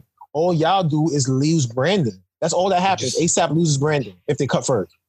That's right. Like, and it's pretty much blasphemous to stay. It's pretty much blasphemous, like sign somebody new. So you have to like rise in the ranks internally, and it's too late for that. Yeah, who will be the next guy up? Who? It's I don't. Ain't 12-year Nest. Man, that's about it. There you go. And they've been out for a while. And if they ain't pop yet, I don't really see them popping now. Like, the only song I know like that ASAP Mob had that's not Ferg and Rocky is like the shit they had with Method Man mad long ago, and that's it. I like some of the Cozy Tape shits without them. I like ASAP, but every group needs stars. You know what I mean? Like, it's going to be hard to sell me the next Cozy Tape if you tell me Ferg's not on it and I'm going to check in for Rocky and whatever songs he's on. Rocky can't be on every song. You know what I'm saying? It's basically a Rocky album. Yeah, it's like basically it'd be like what Hov did with what was it? The Dynasty album. It's like, I'm on every song. I might as well make it an album. Like, yeah, I might as well get paid off the shit. That just happens. That's what's going to happen. And they're fucking up their bag. I think his ego's too big. Them drugs or whatever he's taking is getting to him. I don't know. I'm pretty sure ASAP as a collective had a conversation about this afterwards and was just like, nah, you're not out. We're not kicking you out. I don't know what this guy's talking about. Rocky cousin, Nasty. Yeah. He went out and said, he's like, nah, he's not kicked out the group. I don't know what they talking about. Exactly. Because you don't get to make that call, nigga. So yeah, that just shows internal miscommunication, bro. There's something going on. There's something going on. And Ferg, and that's my other thing. Ferg is not a guy he gives off bad energy. He's always positive. Everybody loves Ferg. You've never heard a bad Ferg story. Like, yeah, like, I don't know. It's something internally, like you said. At the end of the day, we don't know what's going on the inside. We're just here for speculation, but this shit not adding up. And I don't, like you said, we don't know if it's anything. It could be jealousy, bro. Like, it could just be as simple as that. Like, Ferg is invited to do things that they're not invited to do. Like, simple as that. Like, Ferg is an artist who has crossover appeal. He can do things without this group. He's a part of the industry that they're not a part of. Like, everyone in New York can't just call Diddy to do like a drop on their album for them. Ferg can do that. Like, he's moved up to his tiers in music. Like, the ASAP shit honestly is below him. It's below Rocky too. It's the same thing as Cordae dropping YBN. Like, of course, ASAP is bigger than YBN. Don't get me wrong, but I don't lose out if I leave this thing. You know what I mean? I don't lose out. You guys lose out. So that's that. I hope the ASAP mob figures it out because I love to see New York win, even if I don't know the other niggas. But kick Bari out the group. You guys should. You just should. That should have been done a while ago. We saw it wasn't like Bari shit was even it wasn't like it was something where we kind of assumed. We saw a video. Like, you know what I'm saying? This video. This is like it's proven. It's proven that you put that girl in cold a bad hard spot. Facts. Yeah, bro. And that's out. So ASAP do better. Let's move on to the next topic. Let's see. Well, let's do Nas's album first, man. Nas' album came out first. We're gonna do some music reviews now. Everybody listen to Nas' album? I listen to Nas' album. Yes, How did y'all feel? King's Disease. King's Disease. Cool. It was cool.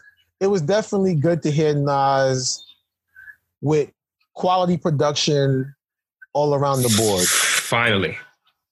Don't do that. Don't be that guy. I'll be that guy. I'll be that guy. You'll be that guy. Finally. You're part of the Nas Picks Horrible Beats Forever group? Nah, I'm not going to say all the time, but a lot of the time. Yeah. But not this album. I was content with the production on this album. It was. And it shows what happens when a great MC gives a great producer space to just produce. All he told Hit Boy was, pick shit that works for Nas. And that's all Hit Boy did. All he did. High quality, good music. Google Nas type beat. Google Nas type beat. And that's what Hit Boy came up with. I enjoyed King's Disease. And let's give Nas credit that he released King's Disease on his own record label. Yeah, sure. That's like, and for Nas in particular, that is we should be something celebrated because Nas is one of those dudes who was in like shitty deals for a while, had a lot of like problems with Def Jam, this, that. Like he went through it. It's good to see Nas in a space where he can release music when he wants, how he wants, under his own label. His way. Did you hear the story that Nas had wanted to do a song with Prince, and Prince told him no? He said, "We can't do a song till you own your own music." Like Prince told him that to his face. He's like, "Oh, you got to own your own masters." And he was like, "What?" Yeah. And it's like that. Shout out to Prince for that. That nigga really he was really putting game about masters for a long time, which is crazy. Because people like him dealt with the worst parts of that shit. Yeah. I'm like, but it's happy for Nas, man. Yeah. Salute the Godson. Full Circle was my favorite song on the album. I'm not gonna lie, man. It was cool. I liked all the Firm and everybody, all the old niggas, but it was cool hearing Foxy Brown rap. Yeah. And she was actually bad. She was just like AZ killed his verse on Full Circle. He did. AZ went. That's the best song on the album. On that Full Circle shit. My favorite. That's the best song to me. My favorite song is "Till the War Ends" with "Till the War's Won" with him and Dirk. I really enjoyed that. Yeah, Dirk, bro. Can we talk about Lil Durk like really being on like a little run right now? And like, and the reason why I like that song, we can talk about Dirk in 1 second, but I really like that song because Dirk is one of those voices for Chicago. Like he really talked for them. And Nas is the kind of artist I would like to know what his thoughts was on a place like Chicago. Because it's kind of like what he's been talking about his whole career. So to see the youth of Chicago get down with like someone who would have been speaking about this regardless, it was a good like counteract right there. Like I like that together. That's the kind of shit Nas need to do. Even the shit Spicy with him, Ferg, and Favi was good. Even though Favi sucks, but even that shit was good. Like he trying to move a little more into the current world, and I enjoyed it. I'm about to say that because I feel like usually with Nas records, like before this album came out, I was kind of like iffy on it because it's like Nas has a particular sound that he tries to capture that he still hasn't like really fully got out. Even with the shit with Kanye, it was like Kanye beats, but he's rapping about the same things he's always usually has. With this, the features are different. Like you have Don Toliver, Big Sean, and Charlie Wilson, all these niggas. It just gave me a different Nas vibe while still staying true to himself. Yeah, because that song, The Definition, like there's no more Nas thing than putting Brucey B on a song just screaming like it's an 85 hip hop party. You know, like but he mixed it up. It was a good balance of like that old school shit with that new school shit. Yeah, like Nas came through with his album, man. I was rocking with it. Yeah, so give it. All right, we're gonna do the dead ass rating. We going from 1 to dead ass. That shit is fire. And dead ass is fire would be like 10. Yeah. So okay. How y'all feel about this Nas album? We're gonna start with Ant. I'm always crucial on first listen ratings, but I'm gonna give this a 7.5. That's nice. I would go about the same. It's definitely better than that Kanye shit for sure. Yeah, I was giving it a 7. Yeah.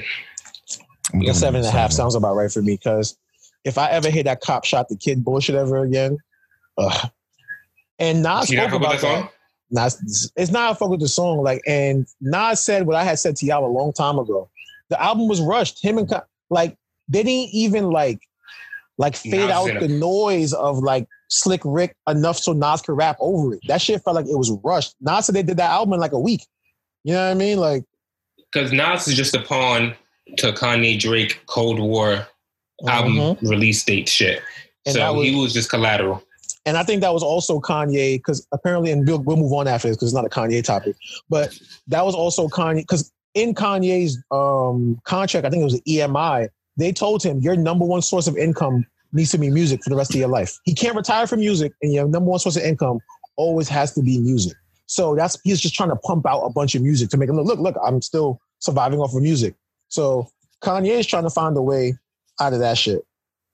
But that Nas album was just like a sacrificial lamb to Kanye and his selfishness.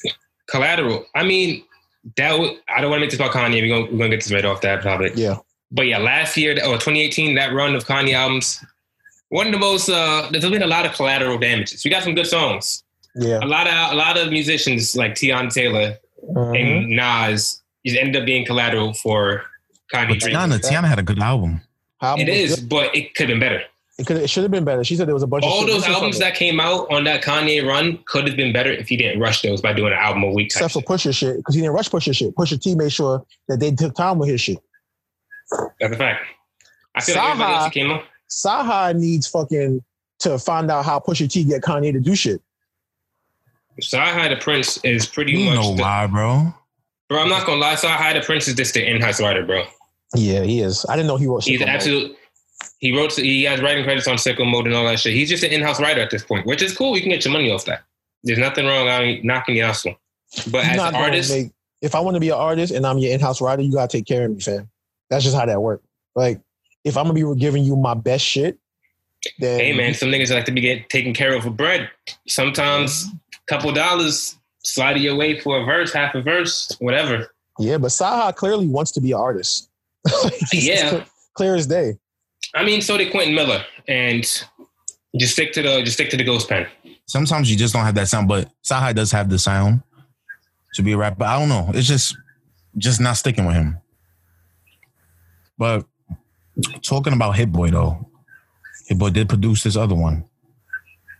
Detroit 2, y'all. Sean Dawn. Yep.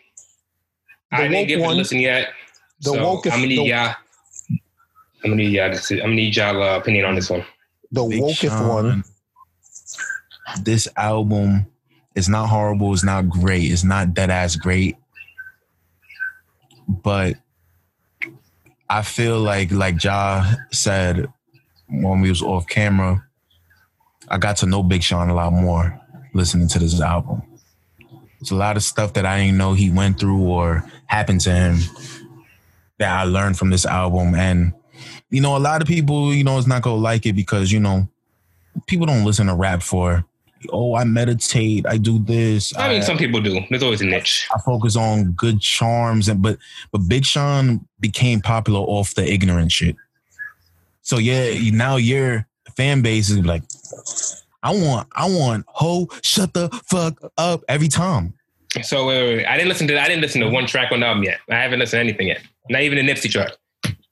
So is it like on some like Janae Echo spiritual? Similar. I would say, it'd be hard to explain to you till you listen to it. It's a lot of third eye open shit. You know what I mean? You just gotta listen to it. It's a lot of that shit. But at the same time, I was saying to Josh, go ahead with your question. What you gonna say? So the Janae influence is definitely in the album. Yeah, Janae has definitely. Janae did to Big Sean what Erykah Badu did to Andre 3000 and Common. Whatever that shit is, whatever good pussy, whatever that good woke pussy do to you, has been done to Big Sean. So I don't need that in my life. Exactly. But the album itself is good music. It seems pretty broad. Like he should have trimmed down some of the songs, of course. 21 songs is a lot, especially for like right now. Yeah. I think too many features. None of the features were bad, but it's like we haven't heard from you in a few years. I don't need 8 bars from you. I would like 32, 60. You know what I'm saying? Like I want a whole song. But great rapping like usual. The content is a little different. He's talking more about like just holistic things, like being happy with yourself, not judging yourself or other people's perceptions. A lot of that very awoken things, which I enjoy. I like artists growing up. It's nothing I hate more than when artists don't grow. And the one thing with Big Sean that I forgot, he's one of the best punchline rappers. Period. Yeah. Boy got rap. Boy got bars. Boy got bars. He got it. Like, boy got bars. But I was saying to Josh earlier, I don't know if Ant was here for it, but I was saying this album for Big Sean is going to be what Magna Carta Holy Grail was for Hove, or like Wins and Losses was for Meek. It's like the first album of you taking a step in another direction. Like, you're not changing your content completely, but you kind of reworking where it focuses towards. Like, Meek always spoke about the struggle, but now he's speaking about how we get out of it. How do we change it? Like, what's really going on? I'm painting a picture of what's going on. I'm trying to help it. With Hove, Magna Carta Holy Grail was his first real foray into being the guy who talks about art and generational luxury wealth. Items. Yeah. Generational wealth and how to make sure you don't got bad, all that. Like, that was Magna Carta Holy Grail. We just wasn't ready for it. And he didn't know how to do it well yet. Like, that album, when you look back on it, is just 444 in a lower quality, which I think Detroit 2 will be the first step of Big Sean. Next album might be a classic because he got all his like kinks out with this album. That next album should be him more comfortable in this space. So yeah, this Big Sean album for me, actually, I would give it like a 6.5 if I was to rate it. 6.5 out of 10. Because like I said, the rapping's good. There's some good music on here. It just seems really broad. Like, he was really trying to put all his thoughts into this album, and it's just like, trim it down. I know you went through a lot these last few years and you want to get a lot off your mind, but we don't need all this shit at once. It's hard to ingest all of this, especially with the content. The content is heavy. Every song has good content to it, but it's like, I can't ingest 21 songs like this. And you gotta run it back to like, yo, what he just said? Like, yeah. Okay. So mind you, it's 16 songs with features on it, but there's at least 22 features on the album. There's one song got 9 features. A lot of songs got 2-3 features. So it's like, it's mad. And I know he had like a Detroit cypher thing going on, right? It was hard. I liked it. Good stuff. All right. I saw Eminem on it, so I was a little skeptical. I'm not gonna lie. He did his thing. But what I was going to say about Big Sean is now with this album, I feel like he found more content to rap about. He's changed his life. For most rappers, that's a couple extra years on a rap career. Mm-hmm. Because most rappers go a whole career without finding nothing new to talk about. So, yeah. So, and Big Sean's one of those people who, like, he raps what's going on in his life. So it makes sense. Yep. Like Dark Side Paradise, it's a completely different vibe than from what I decided it was. So I didn't listen to the album yet. I'm gonna give it a shot. But this new content that you have, gonna give you some extra albums. And it is. Next album gotta be that magnum opus. Put it like this. In my opinion. This album will cause him to lose as many fans as he gains. But that's a good thing, because if your content's changing, you want people who want the content to be the ones who receive the album. So if the word starts to spread that, okay, Big Sean is leaning, I don't want to say leaning towards Kendrick, because I don't think that's what he was doing. But I could see him leaning more towards that Kendrick and Cole kind of demo than the Drake demo, kind of where he was before. So he walked away from that. You could definitely tell he walked away. He did walk away from being the commercial guy. This album says that. Like, I'm not trying to be commercial like that no more. Because this is like one of his, this and I Decided, they didn't have a hit. They didn't have that banger like, yo, this will go crazy in the club type. Like, Big Sean is always good for that, but you could tell that he doesn't really care for that. Like, he could probably easily give that to us. He can easily, He can always make another, I'm thinking back, like Ass or like Club Banger. He can always make another shit like that easily. I say this. I think Sean, what he's going to do is, I think he's going to have I see what J. Cole did 2 years ago coming for Big Sean. Like, his content will stay like this. He will rap about what he feels is important to him, but he's going to go on people's songs and smoke them. He's going to pack. I see that coming. It's going to be a Big Sean. He going to do a big feature run? Yes. He's going to show like, oh, y'all forgot. Y'all think I'm just I'm a violate all your favorite rappers and come back and do this shit. And that's what happens when you actually become comfortable with yourself. I think and you so. actually are happy. Because that's one of the things he was talking about, that he wasn't happy at one point, talking about like depression and all that shit. Yeah. So this album does a lot of self-reflection, and for people in their mid to late 20s, this is a great album because this is the point of your life where you do a lot of reflecting and things like that. You know what I mean? So I can see him making this for his fan base. I can see where he was going with this, and I do see greatness coming after this. But this album was a decent performance. Shout out to Wayne, man. Wayne always fucking with Big Sean, man. Wayne, he always giving Big Sean big props. So shout out to Wayne. One thing about Lil Wayne is he's always going to appreciate people who rap really well. That's always been Wayne's thing. If you could rap, Wayne, because he was when he was doing his podcast during the quarantine, he did the same thing to the Griselda dudes when he was working with Benny the Butcher and Conway. He was like, yo, I heard one of y'all songs. I'm like, yo, they rapping like this. I got to have him on the track. Like, that shit still does it for him. You know what I mean? So shout out to Wayne for like, showing Sean. It was a good song too. Yeah. That's another one. Like, we're not talking about Wayne right now, but Wayne has been putting out some quality verses as of recent. Like he's showing that I'm a GOAT for a reason. Like, I was like, this is one of those dudes. Yeah. But yeah, the Big Sean album, I would strongly suggest everyone listen to it, listen to it after some tea on a Sunday afternoon. You know what I'm saying? It'll brighten the rest of your day. That's definitely a Sunday morning album. Bro, I'll clean my whole house for that album. I cleaned the shit out of my house for that album. Wait till I clean tomorrow. Like, put that shit on the big speaker. I really hope that he's actually found peace with himself and everything now. So, and the next podcast, I want to start with Ant's review of the album. I need to know what Ant thinks of the album because Ant is our residential. I don't really fuck with Big Sean guy. You know what I'm saying? We don't really fuck with Sean like that. Sean cool or whatever, but he's not really Ant's cup of tea like that. He's cool. Ant doesn't like a lot of artists on the low. A lot of people don't know about. I'm just not the type. You gotta show me. You know what it is? What it is with Ant? Ant's a music snob. Your opinion matters, bro. Nah, Ant's a music snob. Real talk. No. You are a music snob. You're a music snob, bro. You put your ear up. You put your nose up in the air to a lot of shit. I'll never forget. I'm not jacking that. I tried to put him on to Mac Miller a couple years ago, and Ant was like, "Oh no, he didn't try to put me on to Mac Miller." It's like he was like, "That's not my cup of tea. He's talented, but I was never. I'm never gonna be fake. I ain't gonna switch up now. I was never a Mac Miller guy throughout my high school and like college run. Like it was just that was not what I was bumping. Mm-hmm. So it was like, yeah, he cool. Like whatever features or whatever songs that he did have, I'll bump it.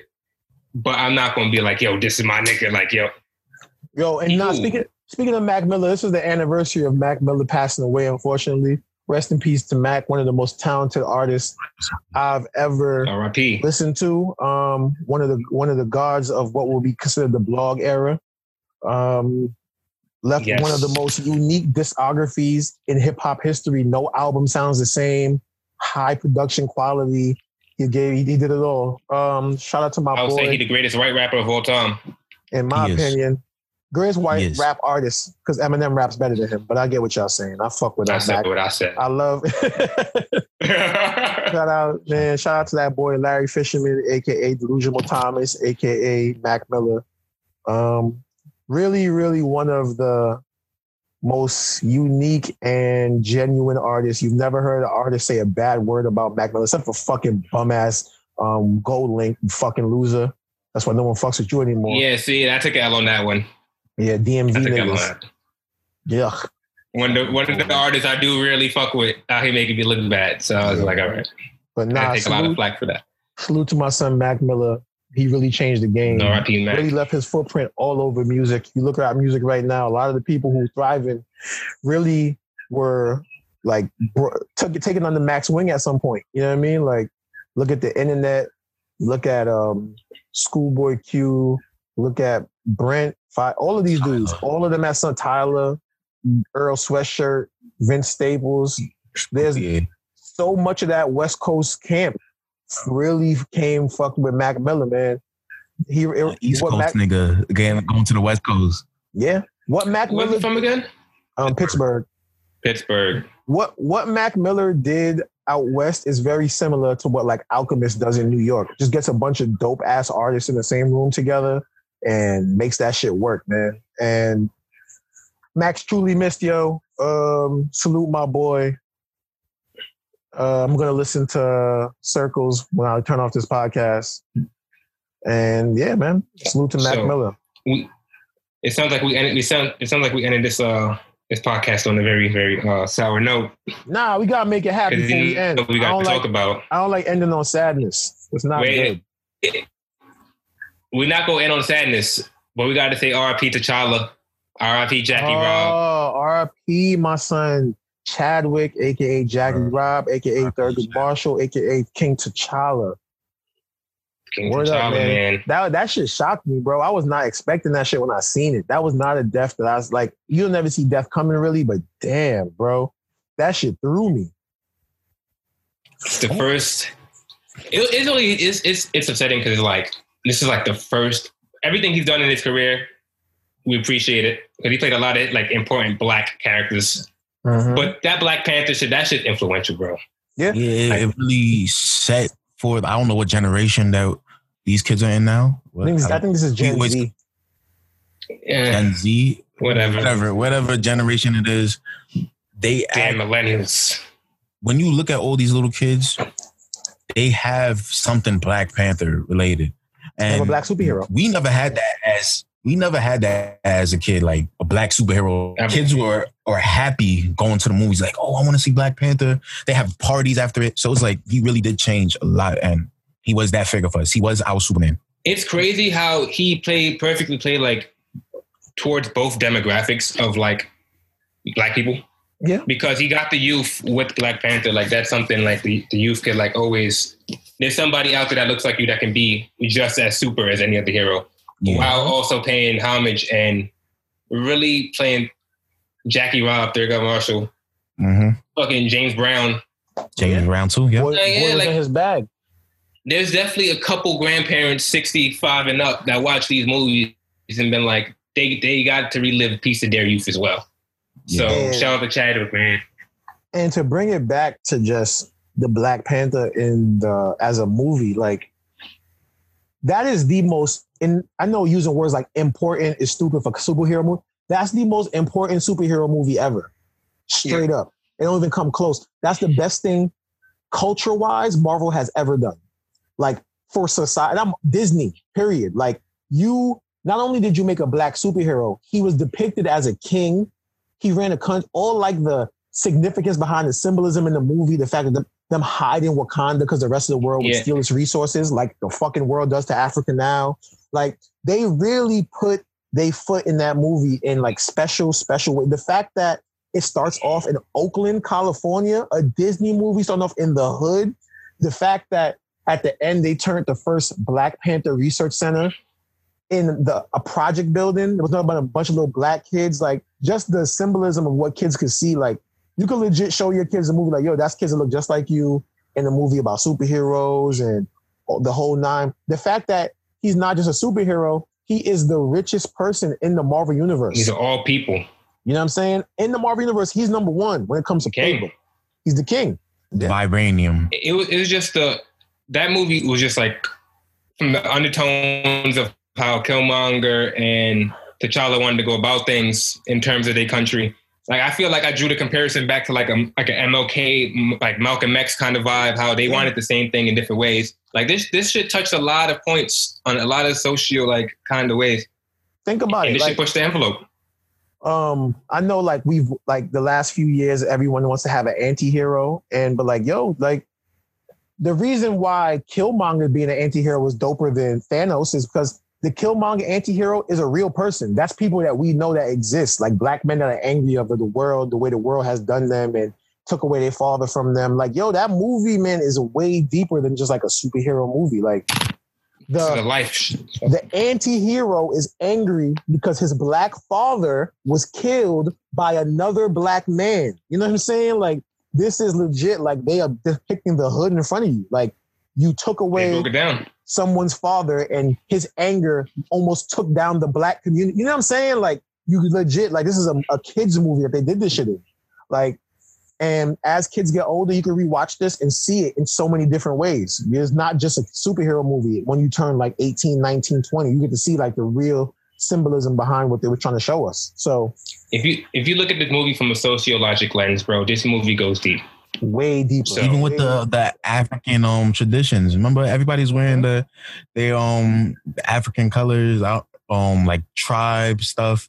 Yo, shout out to Ryan Coogler, bro. So Ryan as a director, really one of the GOATs, bro. Yeah. Shout out Ryan Coogler, bro.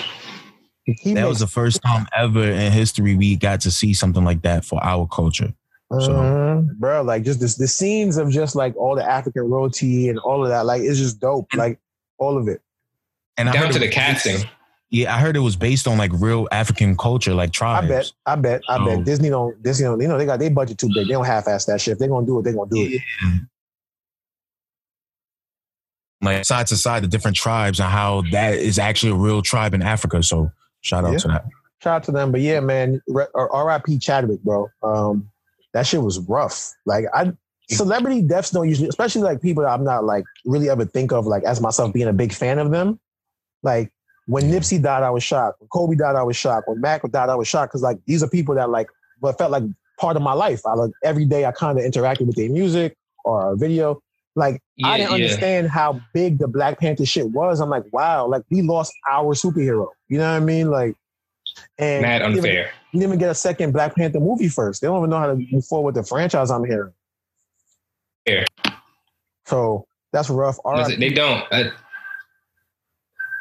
All I'm gonna say is, my movie recommendation is to watch The Five Bloods. Yeah. Chadwick Boseman's barely in the film.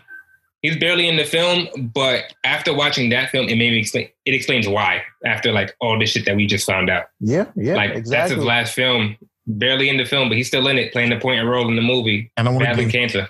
A major shout out to his everybody who's in his circle that did not say a word. Yeah, because you could have told that. You could have told TMZ for the bag. You could have came to E! News for the bag on Chadwick Boseman. That's how you keep a tight circle around you. That shit came in, bro. Real talk. That shit legit. It worked. You know what I'm saying? It really did because he had a strong unit around him. Like people wasn't even when he was shooting The Five Bloods. I heard someone was like this older black guy was saying how he thought that he was being bougie. You know what I mean? Like he had people rubbing his feet, rubbing his back, taking care of him, blah blah blah. And it was like, damn, Hollywood made this guy weak. And the dude started to cry, like, yo, I didn't even know that he was really going through all of that. Like, so that easily shows how strong he was. He wouldn't even tell us that he was going through that. He was just like having. You don't want nobody to worry. Doing everything. He didn't want to become like a sympathetic figure. You know what I mean? He still wanted to be himself, which you got to respect. He wanted to go out strong, that's. So respected. From no bullshit, from one black superhero to another, R.I.P. John Thompson, because he may have never had a movie about him. But if you talk about real life black superhero, yes, for real, he doesn't need a movie. Real life black superhero, someone who fought for young black men in ways way more important than what people assume. Like players, all right. So if you don't know, Georgetown coach John Thompson died. John Thompson is Georgetown. Georgetown was built on his back. Like everything about that program, the fact that it's still relevant today. John Thompson is the reason why. He's the reason. John Thompson coached Patrick Ewing, legit, probably one of college basketball's first superstars. Like legit. Like Patrick Ewing was the face of college basketball for 4 years, and John Thompson was the shadow behind him that made sure no one fucked with him. Like John Thompson protected young black men in ways that coaches don't even think about no more. Like people thought that he was being overbearing by not allowing them to do interviews, but he's like, y'all ask kids questions that kids shouldn't answer and then go into newspapers and tear kids apart for answering a question that way. So yes, I'm gonna protect my players from y'all because for some reason, when a black kid from Georgetown says something, it hits the headlines in a different way. John Thompson, Allen Iverson says John Thompson saved his life because if we all know the AI story, after high school got into a brawl, He was arrested, charged with like maiming by a mob, which was like a serious crime. He was facing, I think, 10 years in prison. His mother went. They had to know the whole story. His mother went to the governor of Virginia, got him pardoned, and his mom went to John Thompson and begged him to take the number one. Now, mind you, this guy, AI was the number one player in the country at the time. Had to beg John Thompson to take him because back then, if you was black and committed what they could deem to be any kind of crime, it was over for you. They wouldn't even touch you. So legit, without John Thompson, we don't get no AI. Then you got Alonzo Mourning, Dikembe Mutombo, all the amazing things Mutombo did in the world, building hospitals all over Africa, all over the world. Patrick Ewing, now the head coach at Georgetown, molding young men the same way John Thompson molded him. Alonzo Mourning being the backbone of the Miami Heat organization. Like we just talk about Pat Riley, but like that figurehead behind him that puts players in check is Zoe. Then you got the dude Mark Jackson, who was a point guard at Georgetown, who is now the executive producer of the TNT halftime show with Kenny Charles and them. He done won so many Emmys. So like, look at all the great men that he put into the world. And those are just the ones that we know of. That's not talking about the rest of the players that he's guided. They ain't blow up. Yeah, man. That just got through life. He wasn't just making basketball players. He's helping them become great men. That's what coach is supposed to do. You're not just about on court. It's about what you do after basketball. And his presence kind of, like when I was younger, and I saw somebody say this, I believe, on Twitter. It was like they thought Georgetown was a historically black college, and I thought so too because John Thompson, what he represented, it wasn't like what other colleges had as their representation. He was the spokesperson. He was whatever he said, they stood by. So that's just another thing for John Thompson to see what effect that he brought to the sport. When you have a patriot, what you say? Like when you have a patriarch that significant to your organization, to your school, to basically a legacy, like losing them it's a hard part. That's the sad part, but it's all the shit he left behind. Like I said, always 20/20 hindsight.